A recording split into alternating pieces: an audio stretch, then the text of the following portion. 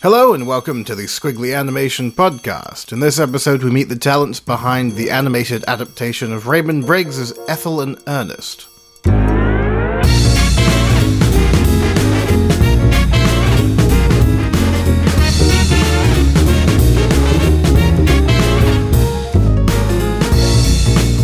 Greetings, friends. Ben Mitchell here for another Squiggly Animation Podcast, joined by Steve Henderson. Good day, Steve. Good day, Ben. How are you? Terrific! I dare say brimming with the trademark vim and vigour I'm so known for. Greeting the chilly autumn air with a smile on my bonce and music in my heart. Good. Just as long as I tamp down any thoughts of November 8th in my head. What's November 8th? The end of civilization. You're doing a better job of tamping it down than I am. I'm suppressing it to like a little lump of depression in the back of my skull. But apart from the impending end of civilization, Ben, it was nice to take the weekend off to go to Dunleary to the Dublin Animation Film Festival, and it's very considerate of them to make it just a single day this year, just so me and Jen could run around and enjoy everything that the festival had to offer in a day. Duke Johnson was there, and we've got, I'm sure we've got a few bits and bobs up on Squiggly for people to enjoy if they want to catch up with that particular festival. But yeah, well done to Fanula and the team for keeping up the animation celebration over there in Ireland. And now you're back in rainy old UK. What's captivating you, animation-wise? There's been a few developments since we last did the podcast. DreamWorks have released a trailer for a upcoming film called Boss Baby. Have you seen Boss Baby, Ben? I've seen the little square-framed Facebook trailer without sound, and I swiped away rather swiftly. It could be frightfully witty. It could be, couldn't it? I'm feeling a little spoiled, I think, by what has been a very, very strong year for animated features. Yes. It's knowing, I think, that the really strong animated features of this year are gonna be inevitably in the shadow of the sausage parties and the Boss Babies and the troll doll shenanigans, emoji mishap and all sorts of wonderment. And yet some really, really tremendous works of art, struggling to get distribution, it seems. I mean, you could say, oh, this is a frightfully original idea if you've not seen any animated TV shows of the last 20 years. Well, this is it, isn't it? It's Stewie Griffin Joke, the movie. Yeah. Is he very erudite and articulate? In a way that a baby wouldn't be. Well, there you go. That's why it's so funny, Ben. that's what you get from it. Yeah, I mean, it's the film itself. I mean, here we go. We were talking there. You were just talking there about the films that are out this year. An incredibly strong year for feature animation. The stuff that we love, the stuff that we're looking forward to seeing, the stuff that we dream would get this level of exposure and in front of everybody. This film is clearly not made for us. This Boss Baby film, the trolls and storks and everything else are not made for us. This Boss Baby film, I believe, is based on a book, like a children's book. But I think perhaps that's where this kind of idea needs to stick and stay. Maybe it made a cute and clever book, incredibly well illustrated book, but the need to translate it to animation is perhaps and to turn a book which is a few pages long into a hour and a half feature film.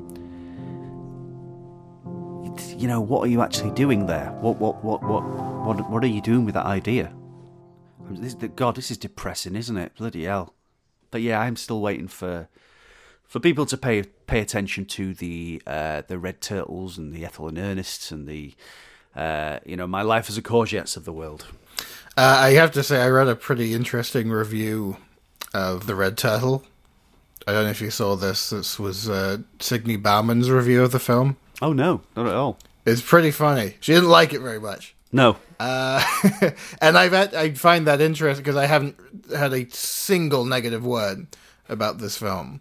And in a way, it was sort of overdue, as maybe sounds a bit mean, but when everyone is so like unrelentingly gushing about a film, it does make it, I think, a little harder for the audience perhaps to take it impartially. Yeah. And so I was kind of because I personally disagree with a lot of the issues I guess she had, but of course she's looking at it from a very different perspective that I would. So I found it very interesting. It was, to read something that's actually quite honest and not necessarily gushing. I've certainly not seen anything like that leveled against, My Life as a Courgette or Ethel in Earnest. And I wonder if when something is kind of so anticipated or so, it makes such a good first impression on most people who are, at these festivals, reporting on these festivals, doing these reviews, if then that maybe makes people a little hesitant to put another opinion across within this very sort of niche area of cinema. Within, like, general mainstream cinema, it's quite common, I think, for there to be a couple of, like, really negative reviews that are actually kind of contrived to combat the overwhelming gushingness and attitude toward a film, which is something I think we'll return to in a minute. Yeah. But I'll give you a little read of some of this stuff. It was hard for me to not view The Red Turtle in the context of 2D animator struggles. It brought to the surface this pressing question: what is 2D animation the most effective at doing?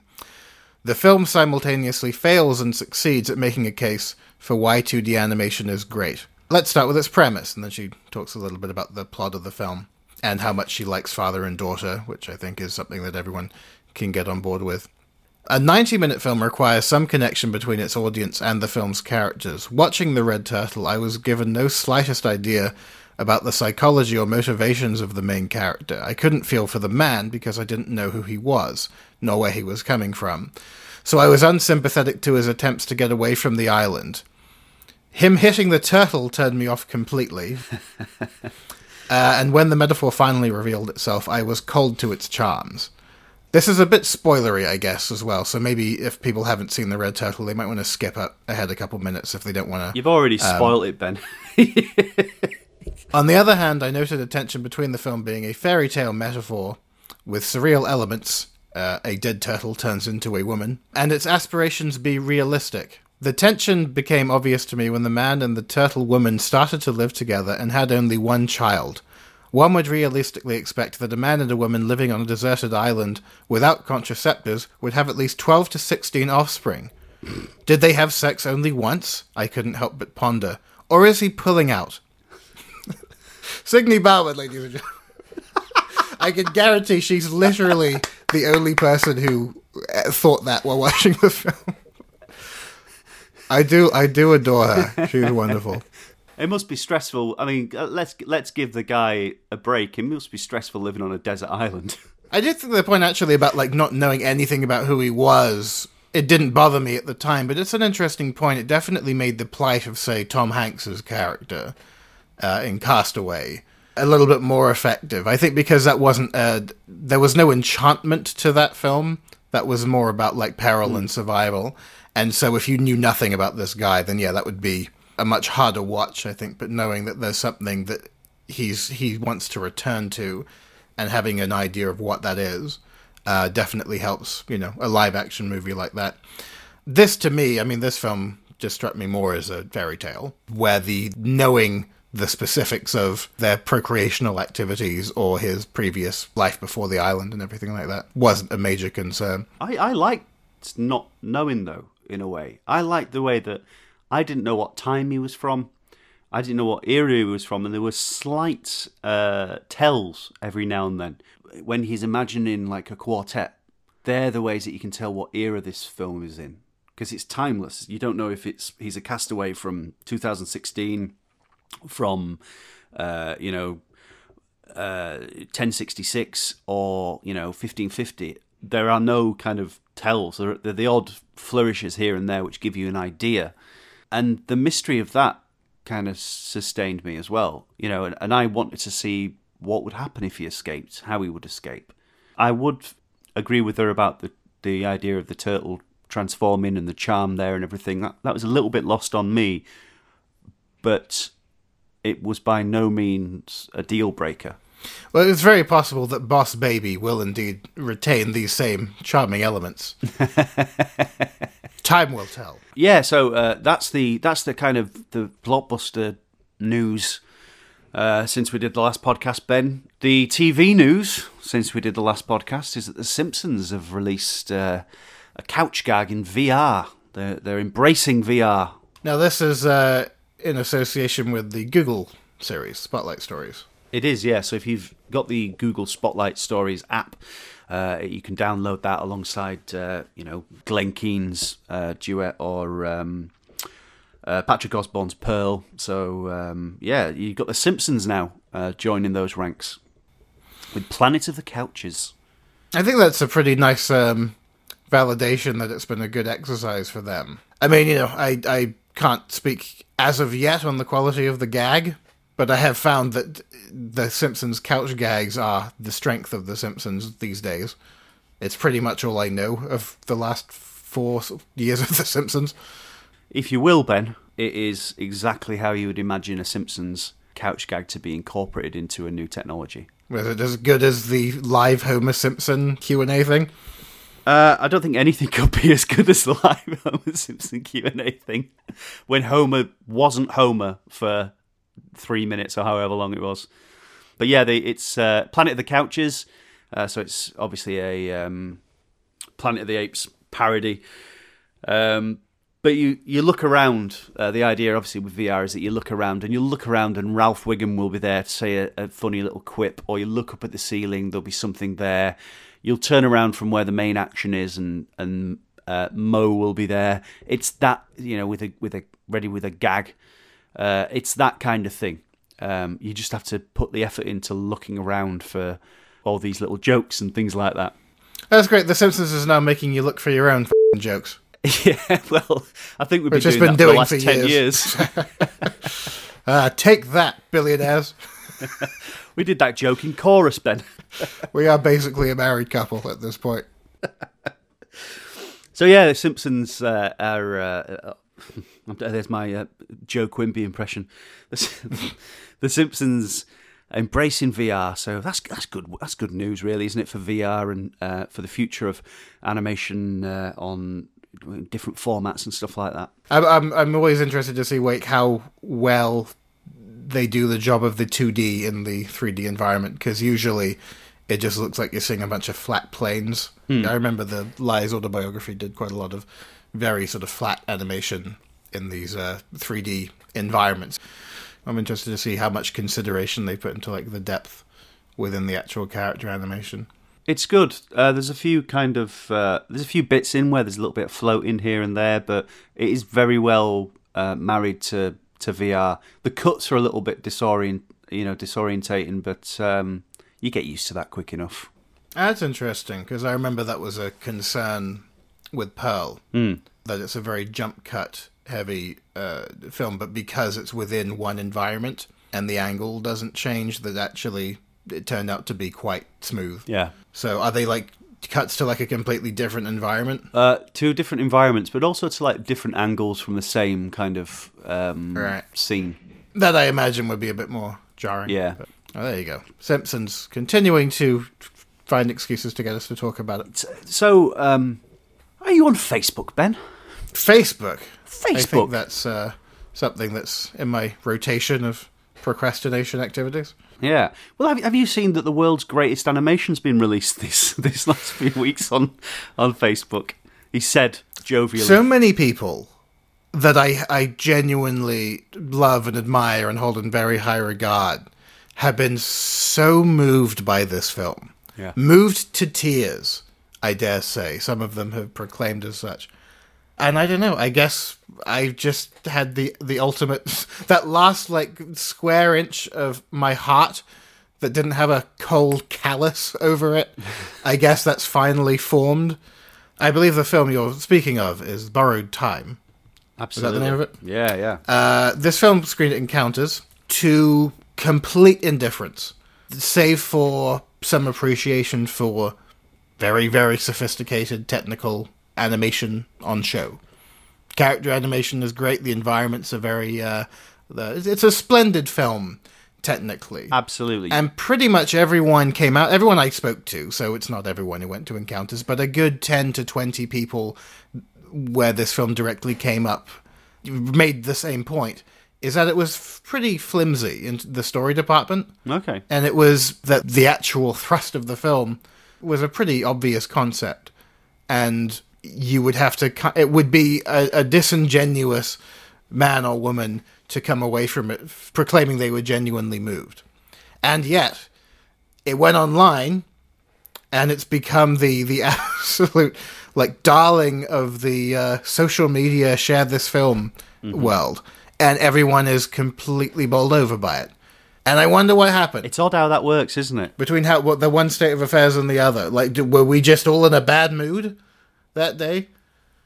I was, and I was moved. I will say that things move me. I am capable of feeling emotion. And especially things that deal with parental ties and stuff like that. It's an easy way to kind of get to someone, and I think that it's done effectively in many, many mediums. All I could get from this film was an admiration for the technical side of it. So I don't know, what do you think I'm missing, and what I dare ask is your take on it? I thought it was a well-made film. It's clear from viewing it that the people making it put an awful lot of love and effort and talent into it. And the main problem I have with it is its reception and the way that it has been received and proclaimed as this amazing Pixar short. Of course, it has an association with Pixar, but it's not a Pixar short. And as you know, with us running Squiggly, we kind of view, or at least I view, outlets that aren't specialists in animation, when they report on animation, if they get something wrong, it winds me up. And this is what's wound me up, is people saying, the latest Pixar short will move you to tears. Wait, so that's the thing that bothers you most of all, is that it's being misattributed to Pixar? Yes, aside from the fact that the story is average at best. I think if you're looking at Pixar talent, and you're looking at Pixar talent flying the coop and presenting something with a complete understanding of film and narrative and presenting something absolutely beautiful, you have to turn around and look at Robert Kondo and Daichi Tatsumi and The Dam Keeper. That's where you get a good kind of Pixar alumni film. This one is a good film, but I can imagine walking out of a screening and feeling nothing for it. I have not returned to the film in my mind's eye, apart from now when we're grousing about it. I've not returned to the film in my mind's eye and thought again and again and again about the subtle nuances of the film or the character development or any of that stuff. It is an average film. The spin on it, I think, that people have been reporting on is that it's gone to a much more somber place than Pixar would ever dare. Well, I tell you something. I've been moved not to tears, but to that feeling in your sinuses of near tears by Pixar movies. Absolutely, I will admit that. Not just as a kid, but there have been a couple over the, I guess, about 20 years of their history of making very, very good feature films where they got to me. What part of Cars 2 got to you, Ben? Which part are you talking about? When he accidentally put in unleaded. So I was like, oh man, that's sad. And again, I think that maybe the reason why Pixar films are so effective when they do that is that there is a kind of balance of darkness and light. Or sometimes you're moved because it's not something unpleasant or sad. It's something that is just very moving. It's emotional. I've seen other people be very, very moved by scenes that didn't particularly get to me, but the opening of Up, it's a pretty hard one, because that, I think, maybe as you get older, there's something about that kind of digs its claws in, And There's a lovely Louis C.K. bit about like how love is such a sham, and he's talking about like even in the best possible case scenario where you meet the person, you know, like in most situations you'll get split up or get divorced or you have kids and get divorced, whatever. Even if you like break past all those hurdles and you make it and you're in love with each other your entire lives, then one of you is going to die. And then you're just old and alone and sad. That's the best case scenario of love. So in that respect, I think that opening sequence of Up was very, very moving. And, you know, various other little things here and there over the years. I'm not going to claim that animation can't reach me. This film, I don't know, maybe it's the setting, maybe it's that we only have 5 minutes in this universe, more or less. It kind of, I think, goes a little bit back to Signy's point about the Red Turtle not knowing enough about the character. You get this little glimpse of the past and his relationship. I like the way the scene plays out. The cliff and the, you know, it's a great little like tragic scene, but moving, Yeah, the action sequences are quite good. Yeah, well, they're all great. Whether it be very, very, you know, intense action or very subtle, quiet, understated performance, it's flawless animation. Or if there are flaws, I'm not the person to pick them out because, of course, CG isn't my medium. So maybe people who are very well versed in CG would be a little more critical of like the technical side of the film, the look of the film. But yeah, it's technically great. But it seems like the real virtues of the film, which are its technical achievements, are being overlooked. A general audience comes across a film like this, they think it's going to be cartoony and for kids. Wow, this is actually quite dark, or it's quite deep, or sad, or tragic. And that would get to them. I understand that. What I don't get is people I've known for years and years who've worked in this industry and think it's like the most amazing film they've ever seen. Yeah. And it just represents, I think, so much of how I look differently at the world of animation and animated shorts. I mean, off the heels of having just, you know, written a book about it, like, it's obviously something that's a huge part of my life. Mm-hmm. So it's very hard to describe or explain or reconcile with myself when one that is so beloved by, you know, the world at large, whether that be sincere or not, I can't really view in that way. Yeah. But a Don Hertzfeldt stick figure, the end of It's Such a Beautiful Day is a harrowingly, emotionally, like, gut-wrenching ending to me. That monologue at the end and that montage and all sorts of moments in the film. It's a f***ing stick man. Yeah. You know what I mean? But what an amazing storyteller that stick man is in the hands of. Give him a name, give him a life, give him something to cling on to. Yeah. Give him something to lose. You experience the loss, and you're there, you're taken away. So, I doubt the people who made this film are going to happen upon this podcast unless some tattletale tells them, hey, these British guys are bashing you. If they do, I hope that they would hear the praise that, you know, we would give toward its achievements in other regards, and that the criticisms, you know, like you said, they are more about like how it's been handled by the public. But then the way it's been handled by the public is probably very important to the filmmakers. It's probably a very validating, very much valued element of the whole process. So the thing that has been winding me more than anything else, it's a great film. Making any film, completing any animated film, no matter what guise it's in, is an achievement. There's no doubt about that. And every single animator, I would hope, that does that would get the same rush of seeing their thing move, seeing it, you know, come to life, and seeing it in front of an audience, as I'm sure we've had in the past, Ben.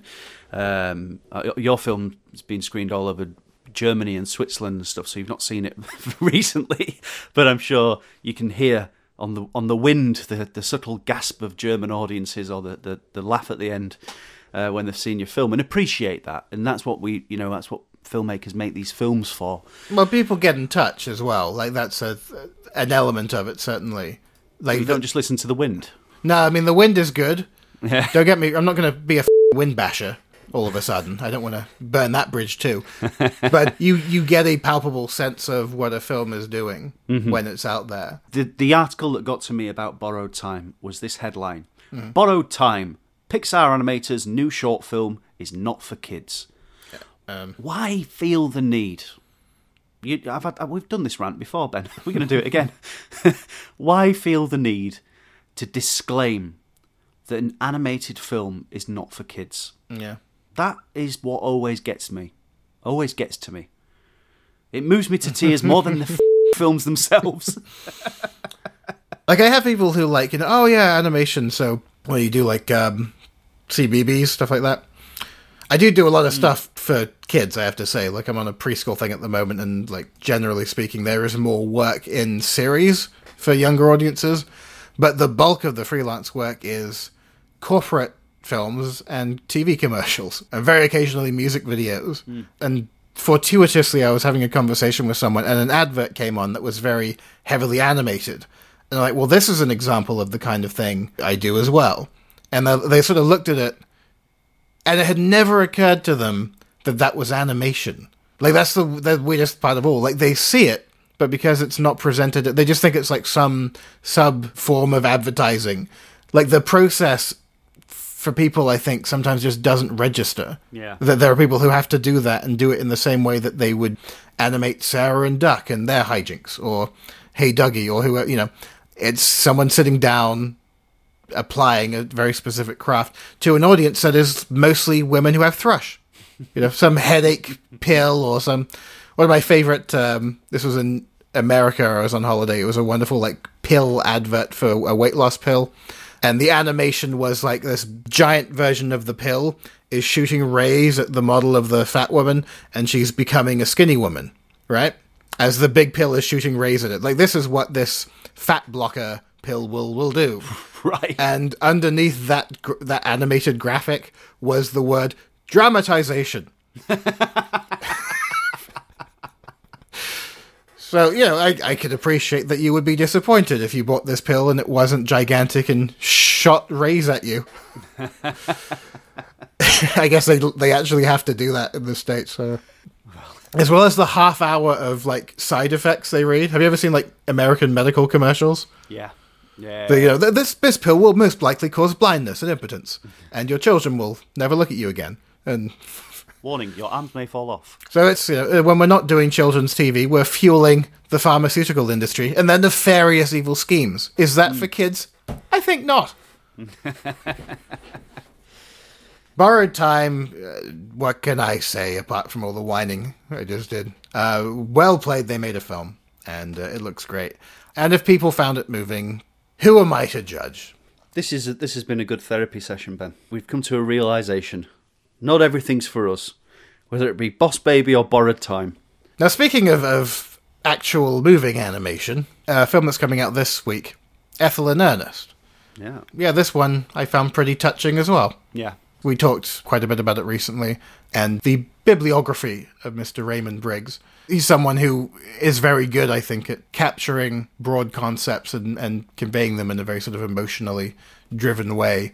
I think the fact that this is a biographical/autobiographical document, and that it's been translated to a feature film with, I think, quite a degree of fidelity. I haven't read the book in a little while, but it seemed like the film was a pretty faithful adaptation. Very faithful. And sometimes that's the way to go. Like, stick with the real heart of the matter.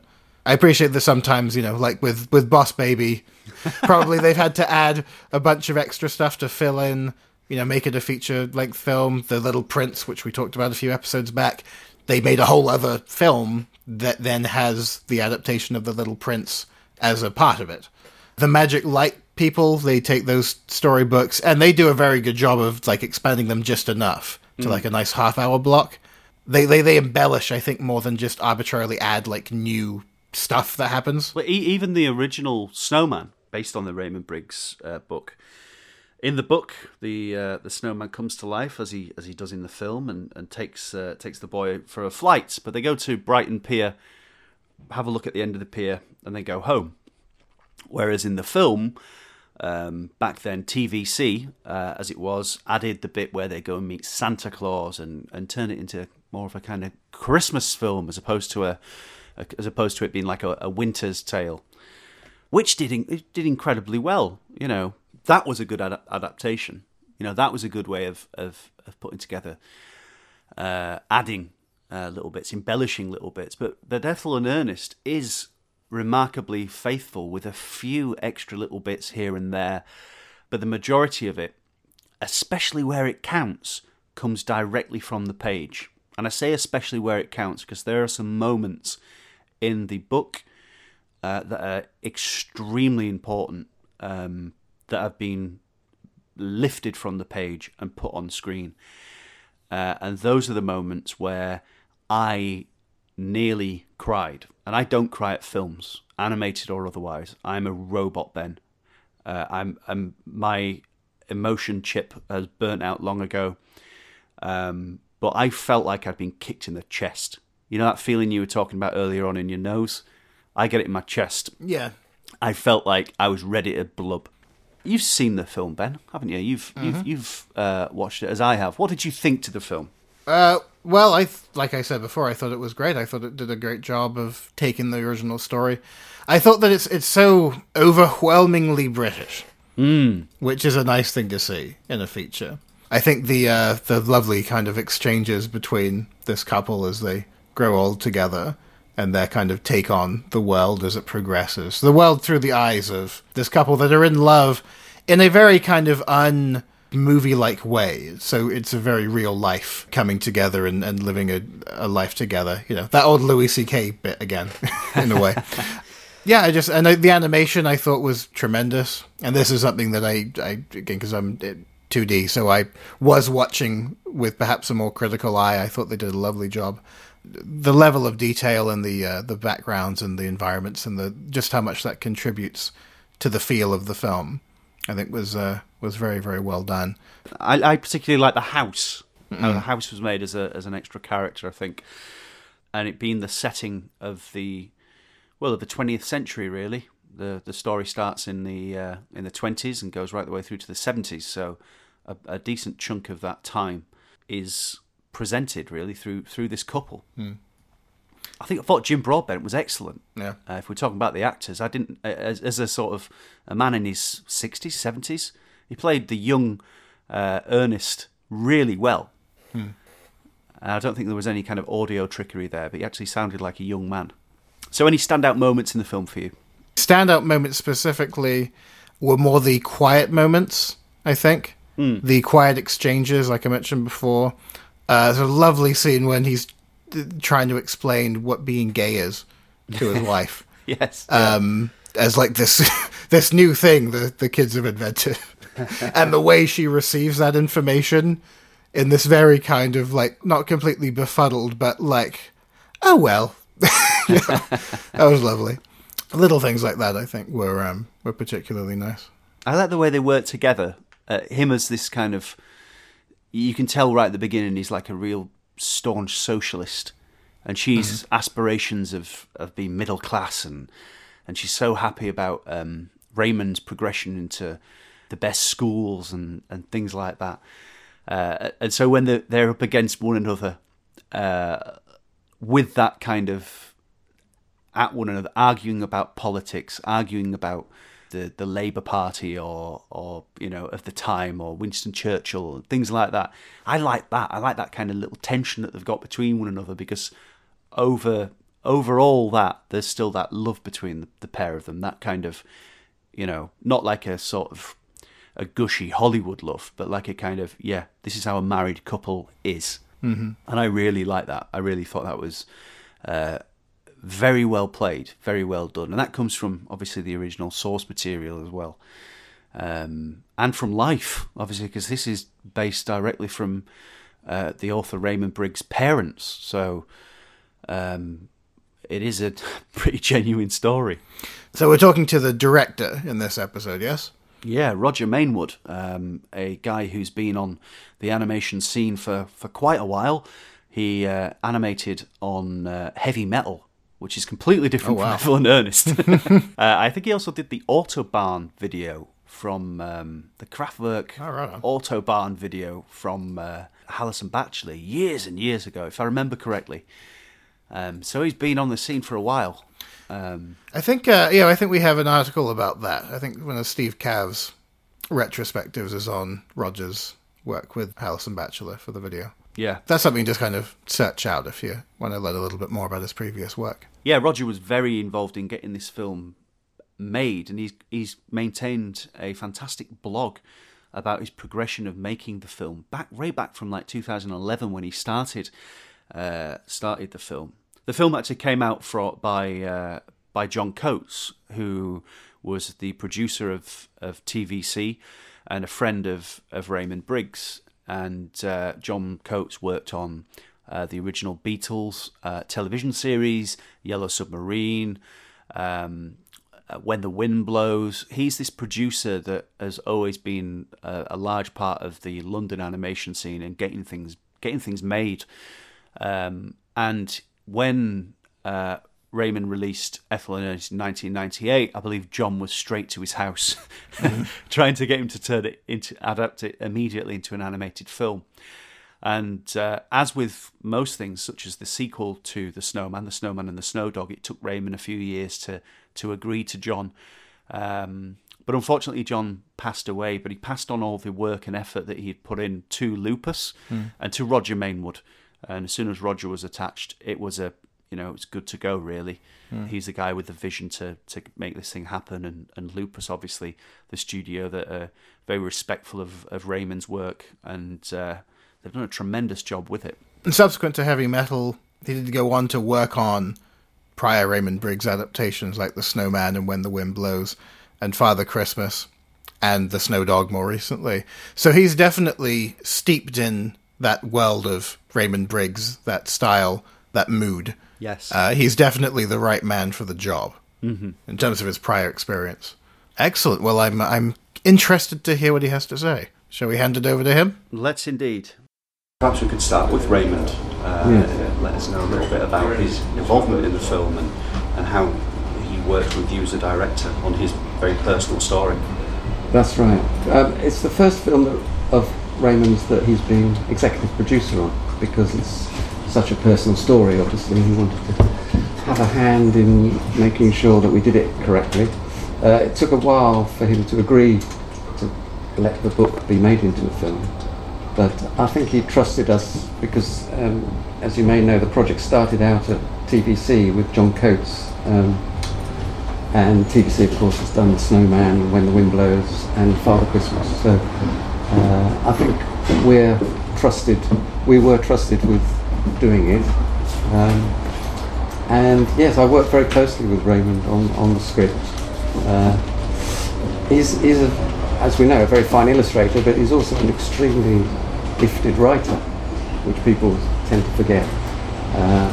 Very sparse, precise, short sentences that he does, which took me a while to realise and get into. He pulled me up a number of times with, too many long sentences with ands in the middle. He hardly ever does that.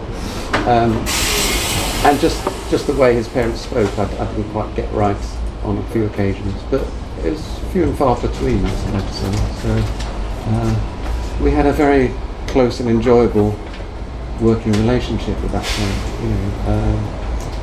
and he absolutely loves the film. He can't get through it without crying, as you can imagine.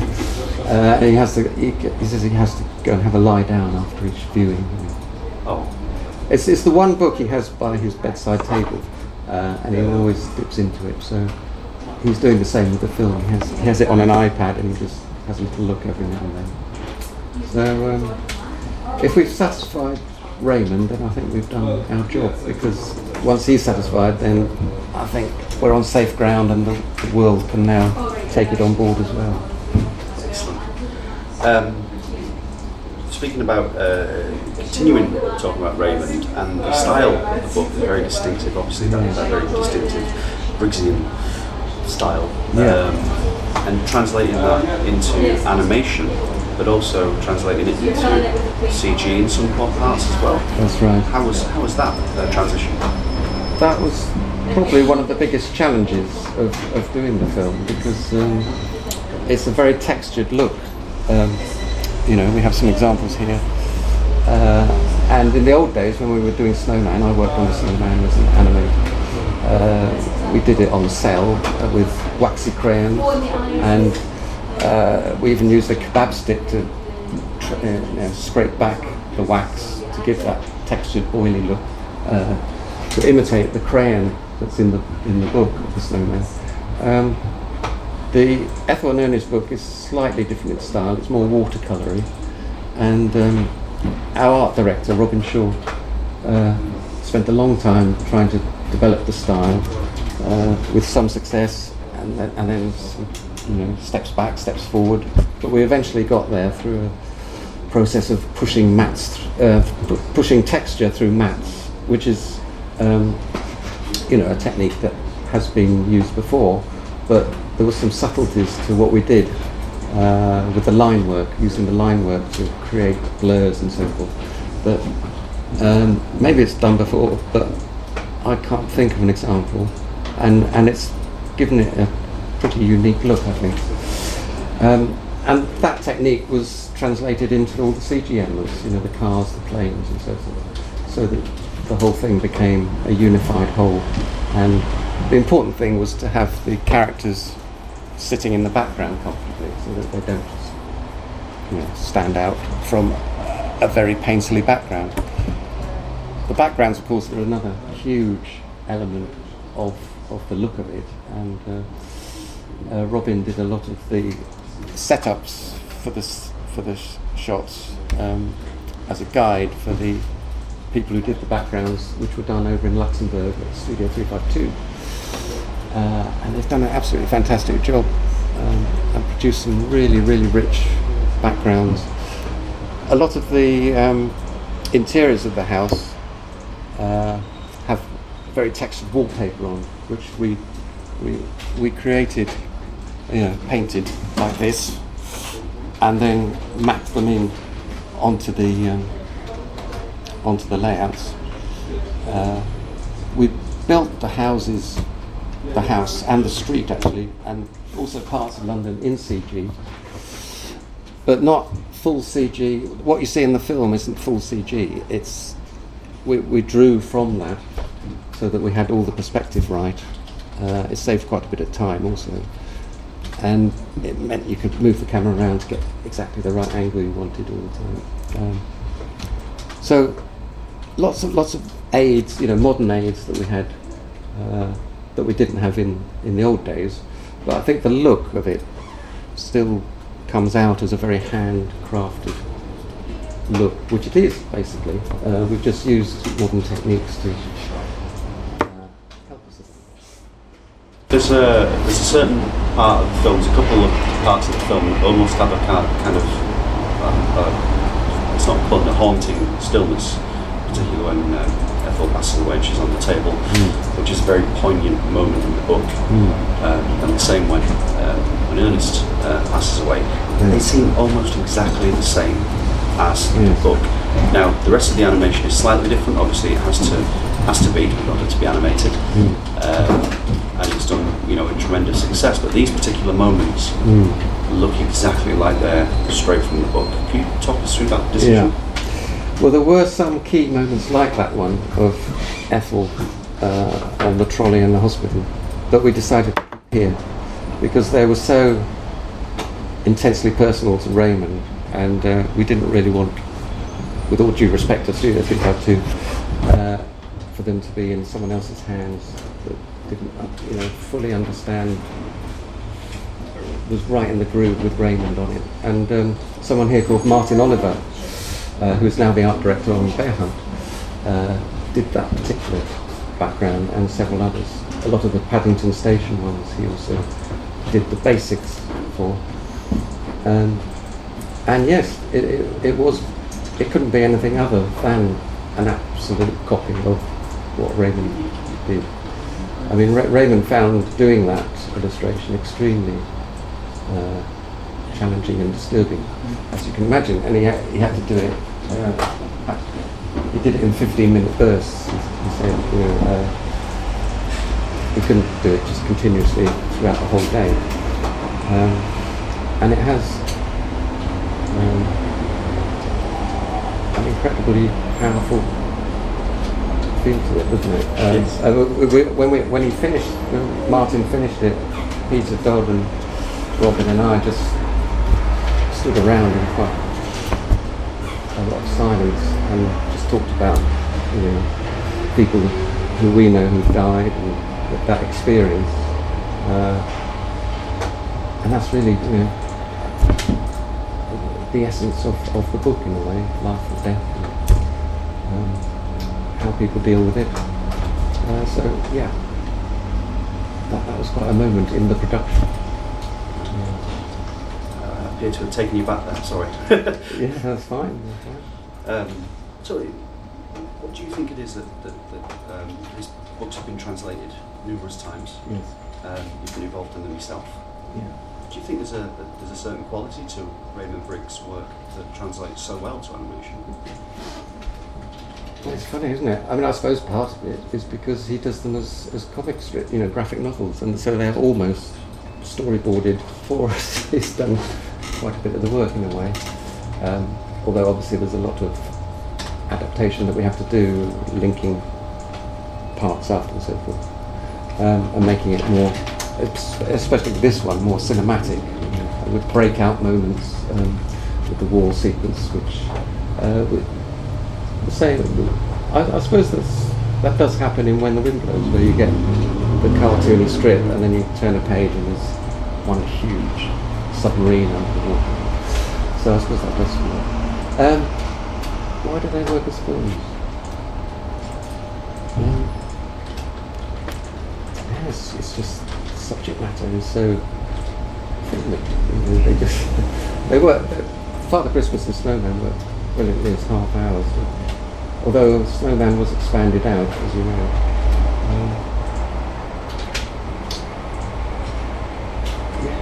I don't know. I haven't got the answer really.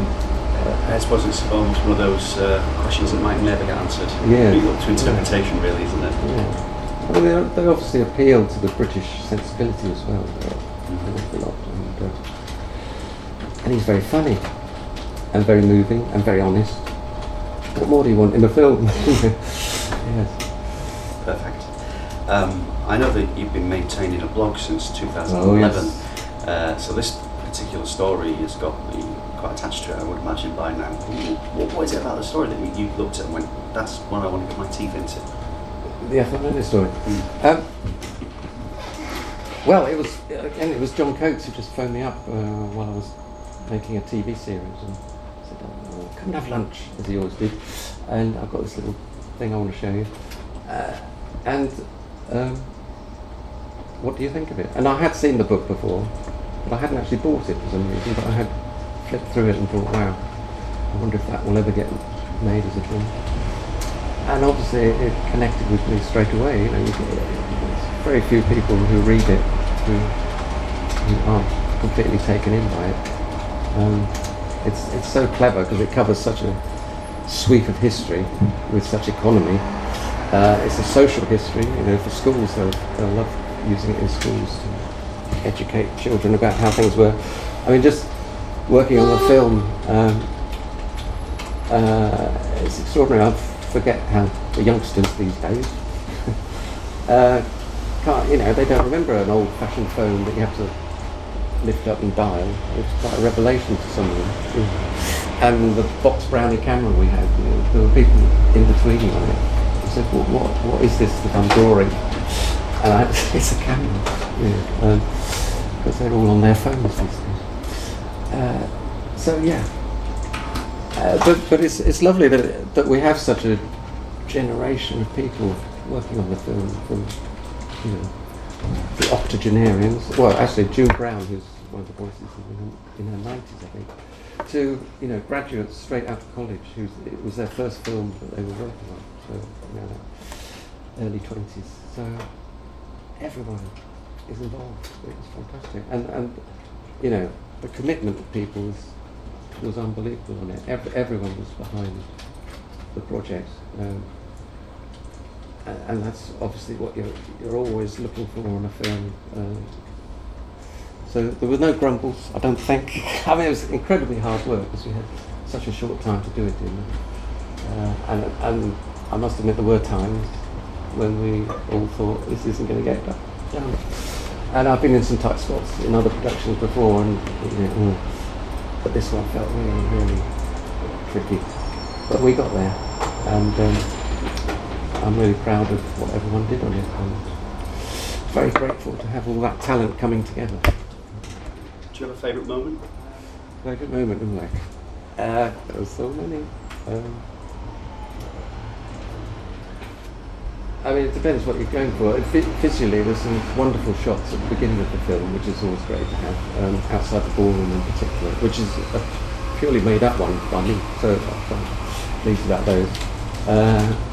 I mean, the humour side of it, I'd go for the Alf sequence, Trouble with the Wife. That's brilliantly animated. And for the, poignant moments, obviously some of those scenes at the end are just amazing. Again, very sensitively animated. We kept those in-house as well to do. So yeah. And some of this wartime stuff is incredible visually to look at. How did you find, with Ray as exec producer, how did you find his kind of involvement in the film, and we were speaking to Miller and Ruth about his particular involvement with the way things looked and the way things kind of, the specific elements of the film? Yeah. Well, actually I should have brought it with me. We had a letter from him saying about the thing, how pleased he was with everything about it, and even the stuff that we'd created, added in, and the detail of it. He was amazed that, for example, the servant's bells that ring at the beginning, that was added in, and just little details of action, like his mum, wetting the handkerchief when he's getting his school uniform and wiping his cheek, which all mothers do, but he seemed to think he was unique in that respect for some reason. Yeah, and I mean, after the script stage, Raymond didn't have an awful lot of involvement. I mean, he saw the animatic and storyboard, obviously, but it wasn't until the later stages. We showed him little clips now and then, and he was involved when we. I believe you know about the McCartney connection now, and he came. We met Paul McCartney in 2014, and do you know how that came about? The McCartney Fungus thing? Bogeyman. Fungus Bogeyman, yes, well done. It was on McCartney 2. He did it was one of the tracks, and talking to Paul McCartney, and he had so many connections with Raymond growing up. They're about 10 years difference between them. But his dad was also an auxiliary fireman in the war, and we talked about the mangle, and Paul was saying how him and his brother Mike used to try and squeeze old 78 records through the mangle without breaking. Just little things like this that really bonded us together. And we were with him for about 3/4 of an hour, which, as you know, is precious time in his world. And 2 years later, we kept pursuing it. And Raymond and Paul exchanged lots of very funny emails, which I have copies of. And eventually came up with this wonderful track that is at the end of the film, which blends beautifully with Carl Davis's orchestration. So, what more could you want for? What a cherry on the cake, as it were. I would say, what more could you want from the guy picking up the book in a shop and wondering, will anyone do this? Yes. What do you think of the answer? Oh wow, yes. I mean, I can't believe we've reached this stage. We're having a crew screening this afternoon. I expect a few tears will be shed, because these things don't come around very often, and let's hope it gives a boost to hand-drawn animation in Britain again. Because there hasn't been one of these films for, I don't know, what nigh on 20 years, and so I don't know the exact last one that was done. There's been half-hour shorts, but no features. So I think we've proved that it can be done, and hopefully people will want to watch these kind of films, this kind of sensitive film. There's another one out, hopefully later, Michael the Doctor with Red Turtle, which I saw recently. It's within that same sensitive genre. You know, you don't have to do these blockbusters necessarily.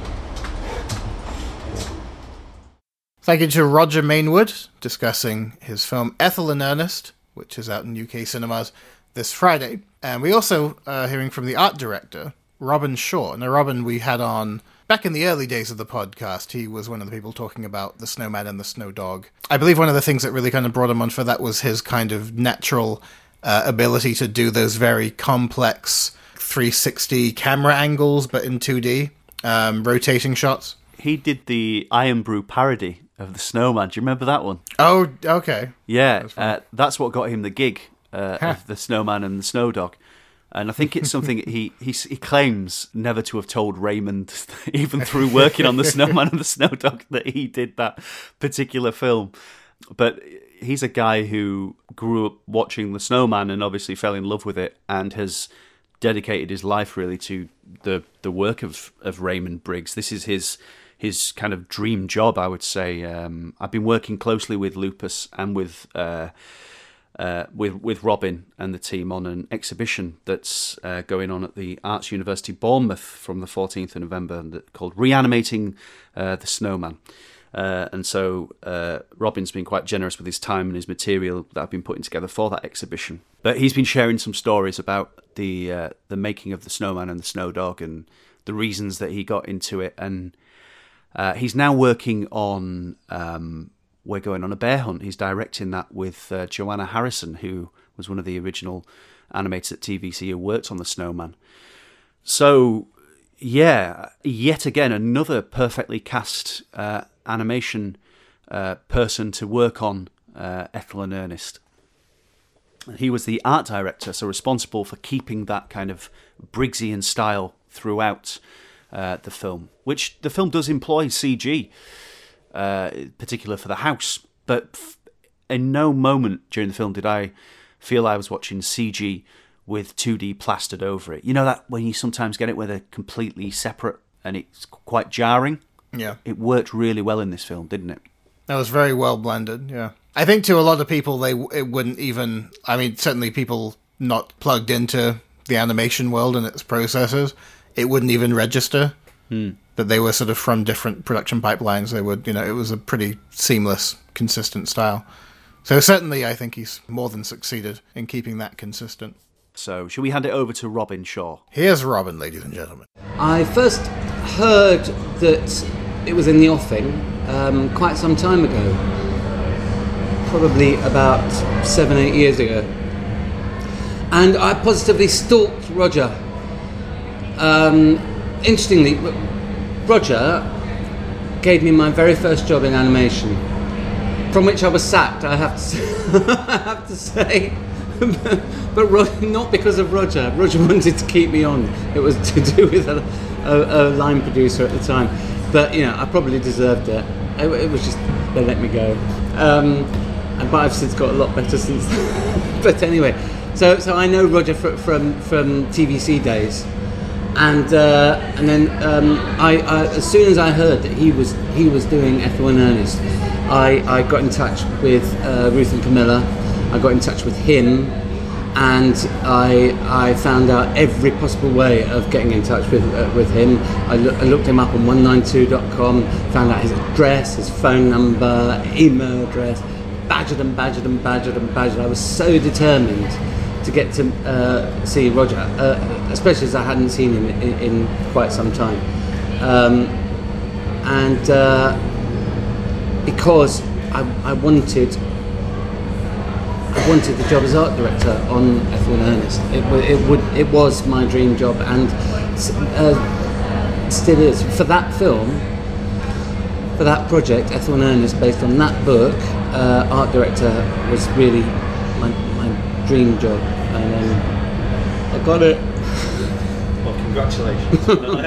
Maybe tell us a little bit about the translating that book into animation. It's quite a unique look for an art director to try and translate. Quite a few decisions have to be made. Well, Yeah. Obviously, you start with the book, yeah, with which something we have a lot of experience with now. But you look at the minutiae of the book. You look at how the design of the book is so tied up with the storytelling. You cannot take anything by Raymond Briggs and go away and just make any old film of it. Just turn it into something that it isn't, because the look of Raymond's work is entirely tied up with the storytelling. He will use soft lines, soft line work, soft colours, pale colours, stronger colours, depending on what is being told in the story at any one time. And then you have to try and work out. Your initial thing his job is how to try and work out how to translate into something which is ultimately automatable for production purposes, because an animator's got to be able to replicate line work that you design, and colorists have got to be able to replicate a system of colouring,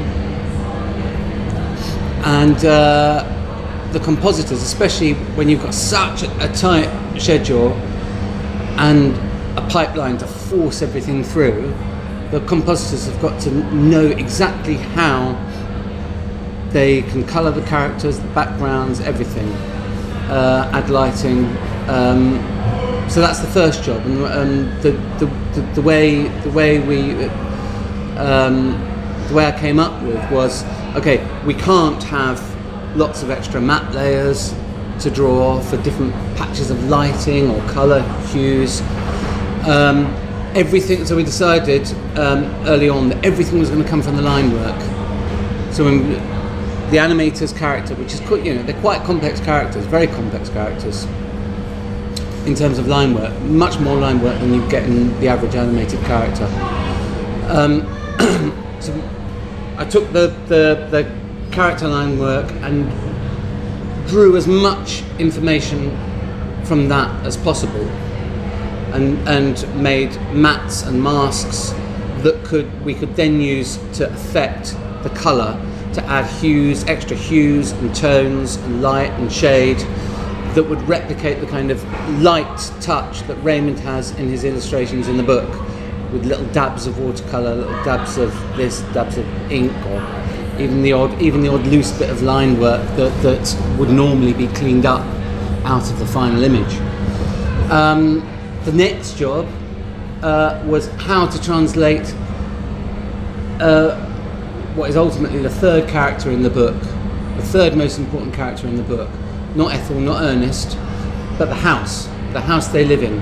That house, as Raymond says at the end of the film, I'm not sure he still does it, might have been cut, the line, but they were there for 41 years. And the house grows around them, it changes, it fades, the weather changes, plants grow in the garden, neighbours move in, neighbours move out. That house is the third character, so we have to work out how we can make that character, how we can give that character presence in the film, how we can make it feel like there's space around them, living spaces, and how we translate. And one thing that happens in the film that you don't get in the book is linking of one room to another. In the book, they're always in this room or that room, the scullery, the kitchen, the living room, the bedroom. It's how we link those rooms as well. So we see from one space that you see in the book through into another space, and we get certain lighting pools. Something that our assistant editor said to us, which was very nice, was that with all of the shots he can imagine what time of day it is. So we've got loads of shots where they're in what they call the kitchen, which is where the dining table is and where the kitchen range used to be. Loads and loads of shots in there, but they have different moods in them depending on the season, on the time of day, or what's going on in the story. So there's all sorts of little subtleties like that to work out as well, to do with lighting and tone. What else? In putting the backgrounds together, I decided very early on that what we should do is come up with a whole series of textures. So for wallpaper, for carpet, for flooring, for doors, for ceilings, lampshades, everything should have a texture that can be brought in and put into place, fitted into place for all of the layouts. For not only for labour saving, but also for consistency. So that way we don't end up spending weeks and weeks and weeks doing the same pattern on wallpaper hundreds of times. What else? It also means that we can spend more time, because we've got all the basics in place, more time lighting those backgrounds rather than painting them to start with. What else? There's one of my favourite backgrounds is the very last shot of the film, actually, where we see it pull back from the pear tree. There'll be so much that people won't notice, but the layout I did for that is completely is of the back view of their house, and you see all the neighbours' houses, and it's a marked contrast. If you actually look at the two images, there's a marked contrast what's going on in the backs of the other houses from what you see earlier on in the film, where you've got fly blinds, plastic fly blinds, multicoloured fly blinds, or corrugated PVC, clear plastic PVC shelter built on the back of a front door. One room that we never see in their house is the outdoor toilet, which is next to the scullery. A few doors up, I've got the door open, and we see inside the toilet. And of course, it's never used because the people who've moved in there, they've got all inside plumbing, they've got all their central heating. They don't use the outside toilet anymore. And there's a lot of it, actually. A lot of it I could draw on from my own childhood. I sort of grew up in large part between my home with my mum, my dad, and my nan's. And between the two of those two homes, I got a real insight into that kind of upbringing, sort of quite a normal working class upbringing with an outside toilet. When I was a kid, we had an outside toilet. We didn't have a bathroom. It was all very much like that. And my nan used a lot of the language that Ethel and Ernest used, so it's in that way it's a very, very personal project for me as well. Easier to translate them when you're dealing with London and the kind of people of London at the time. Definitely. That was one thing that was quite a struggle, actually, because I grew up in London. And I sort of understand the visual world of London without trying to sound, without wanting to sound at all pretentious, but probably succeeding. I know what London looks like. I just do. The way we do brickwork in London is completely different from other countries. I was in Copenhagen recently. I was looking at the brickwork there. I'm a bit of a geek about brickwork, and the brickwork in Copenhagen is totally different. And so we had a lot of layouts being done, most of the layouts being done in Luxembourg at Studio 352. I had a fantastic team there. But I had to sort of really explain to them how your average terraced house in London was constructed, with your bay window and your two windows up top, or three. And the sort of coping bricks at the top, which are often a different colour from the general brickwork on the walls, which are always done in Victorian houses using Flemish Bond pattern, which I just nagged them about until they got it right, where you get long brick, short brick, long brick, short brick, and it's staggered like that. That's Flemish Bond. And which bits should be, painted white, which bits should be. It's all a bit like that. The construction of sash windows, I got so geeky about it. I looked at diagrams, sent them diagrams. This is how you do a sash window, Victorian sash window. Quite an awful lot of detail, even down to things like one thing that Camilla, the executive producer, noticed after the film was finished was that there's a scene in a cafe when Raymond is talking about how Jean, his wife, is schizophrenic and how they're not going to have children. There's a luncheon voucher sticker on the wall, or on the window. And Camilla noticed that after the film was finished, and she came up to me. She said she loved the luncheon voucher sticker. But that's such a sort of period detail, which I remember when I first started work. You go into cafes, there'll be LV for luncheon vouchers all over the place, stuck on cafe windows or even in shops. Just little details like that, trying to pepper the film with. I think Raymond really appreciates things like that as well. He always points at a little detail that he spotted. Robin Shaw there, art director for Ethel and Ernest. Not a film to be missed. As we mentioned before, it's going to be a big Christmas special on our TV screens, but if it's playing near you, it's really worth checking it out in all its sort of, full screen cinematic glory, especially if you like your animation. It's a wonderful film to kind of gaze at and appreciate in that respect. That is very often, I appreciate, a reason I put forward for going to see animated films in the cinema. Yeah. It's got the squiggly seal of approval. I'm sat here nodding. Which I'm sure it would have been heartbroken if it didn't. I don't think there was ever a chance that it wouldn't, to be honest. Yeah. I'm going to be interested to hear what people think about it as well. When it's released this Friday. I certainly enjoyed the film, and I hope people go and enjoy it themselves in the cinemas. And as mentioned before, there's a fantastic blog that director Roger Mainwood maintains. It can be found at ethelandernestmovie.wordpress.com. And I think that wraps up episode 61, so thank you for joining us. Here's a little roundup of plugs to go out on. Regular podcast listeners would have got my not-too-subtle hints that the Manchester Animation Festival is coming back on the 15th, 16th and 17th of November at home in Manchester. This week, we've announced some new additions to the lineup.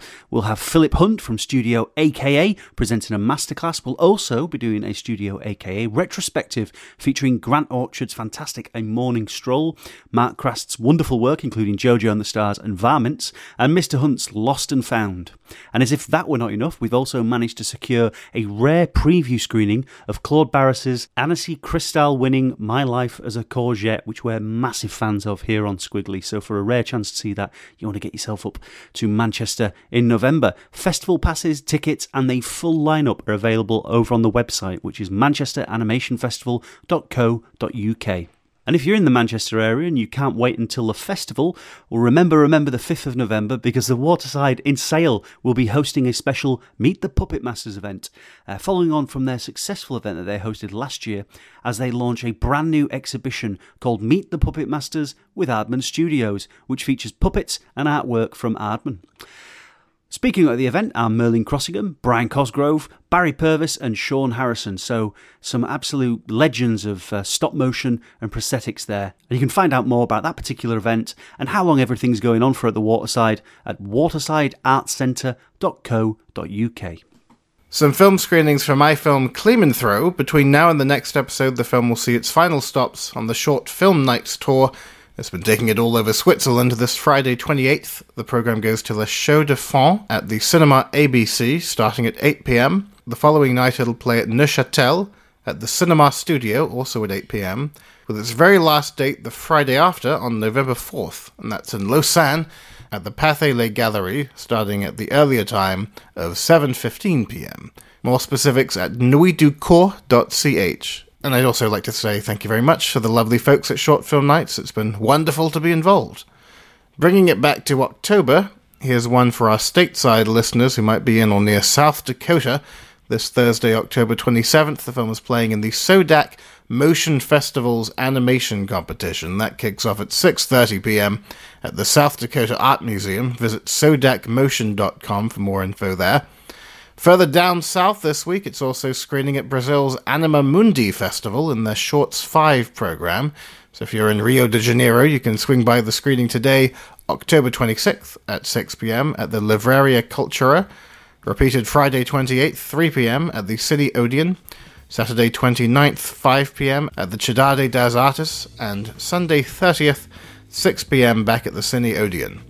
And in November, Anima Mundi moves on to Sao Paulo, where there'll be 2 more Shorts 5 screenings at the Cinemateca Brasileira, 6 p.m. November 4th and 3 p.m. November 5th. And you can find all the info you need on the festival at animamundi.com.br. One more and I'll shut my yap. This is also on November 5th. You can see Kleeman Throw at the Kuandu International Animation Festival in Taiwan. It's in the program KDIAF's Choice 5 at 9 in the morning. And for this website, you might need a pen, kdiaf.tnua.edu.tw. Hope you enjoyed this episode, and thanks again to Roger Mainwood and Robin Shaw for talking to us. You can catch Ethel and Ernest in cinemas from this Friday, the 28th. To keep up to speed with Squiggly goings-on, of course, you can follow us on Twitter. I'm at Ben L. Mitchell, Steve is at Mr_S_Henderson, Squiggly itself is at Squiggly, and the website is squiggly.com. Also, Squiggly Animation on Instagram, Squiggly Magazine on Facebook, we're everywhere. And if you ever want to get in touch with anything regarding the site or the industry or the podcast or anything that crosses your mind, don't be shy, we're always keen to hear from you. But until the next episode, happy animating.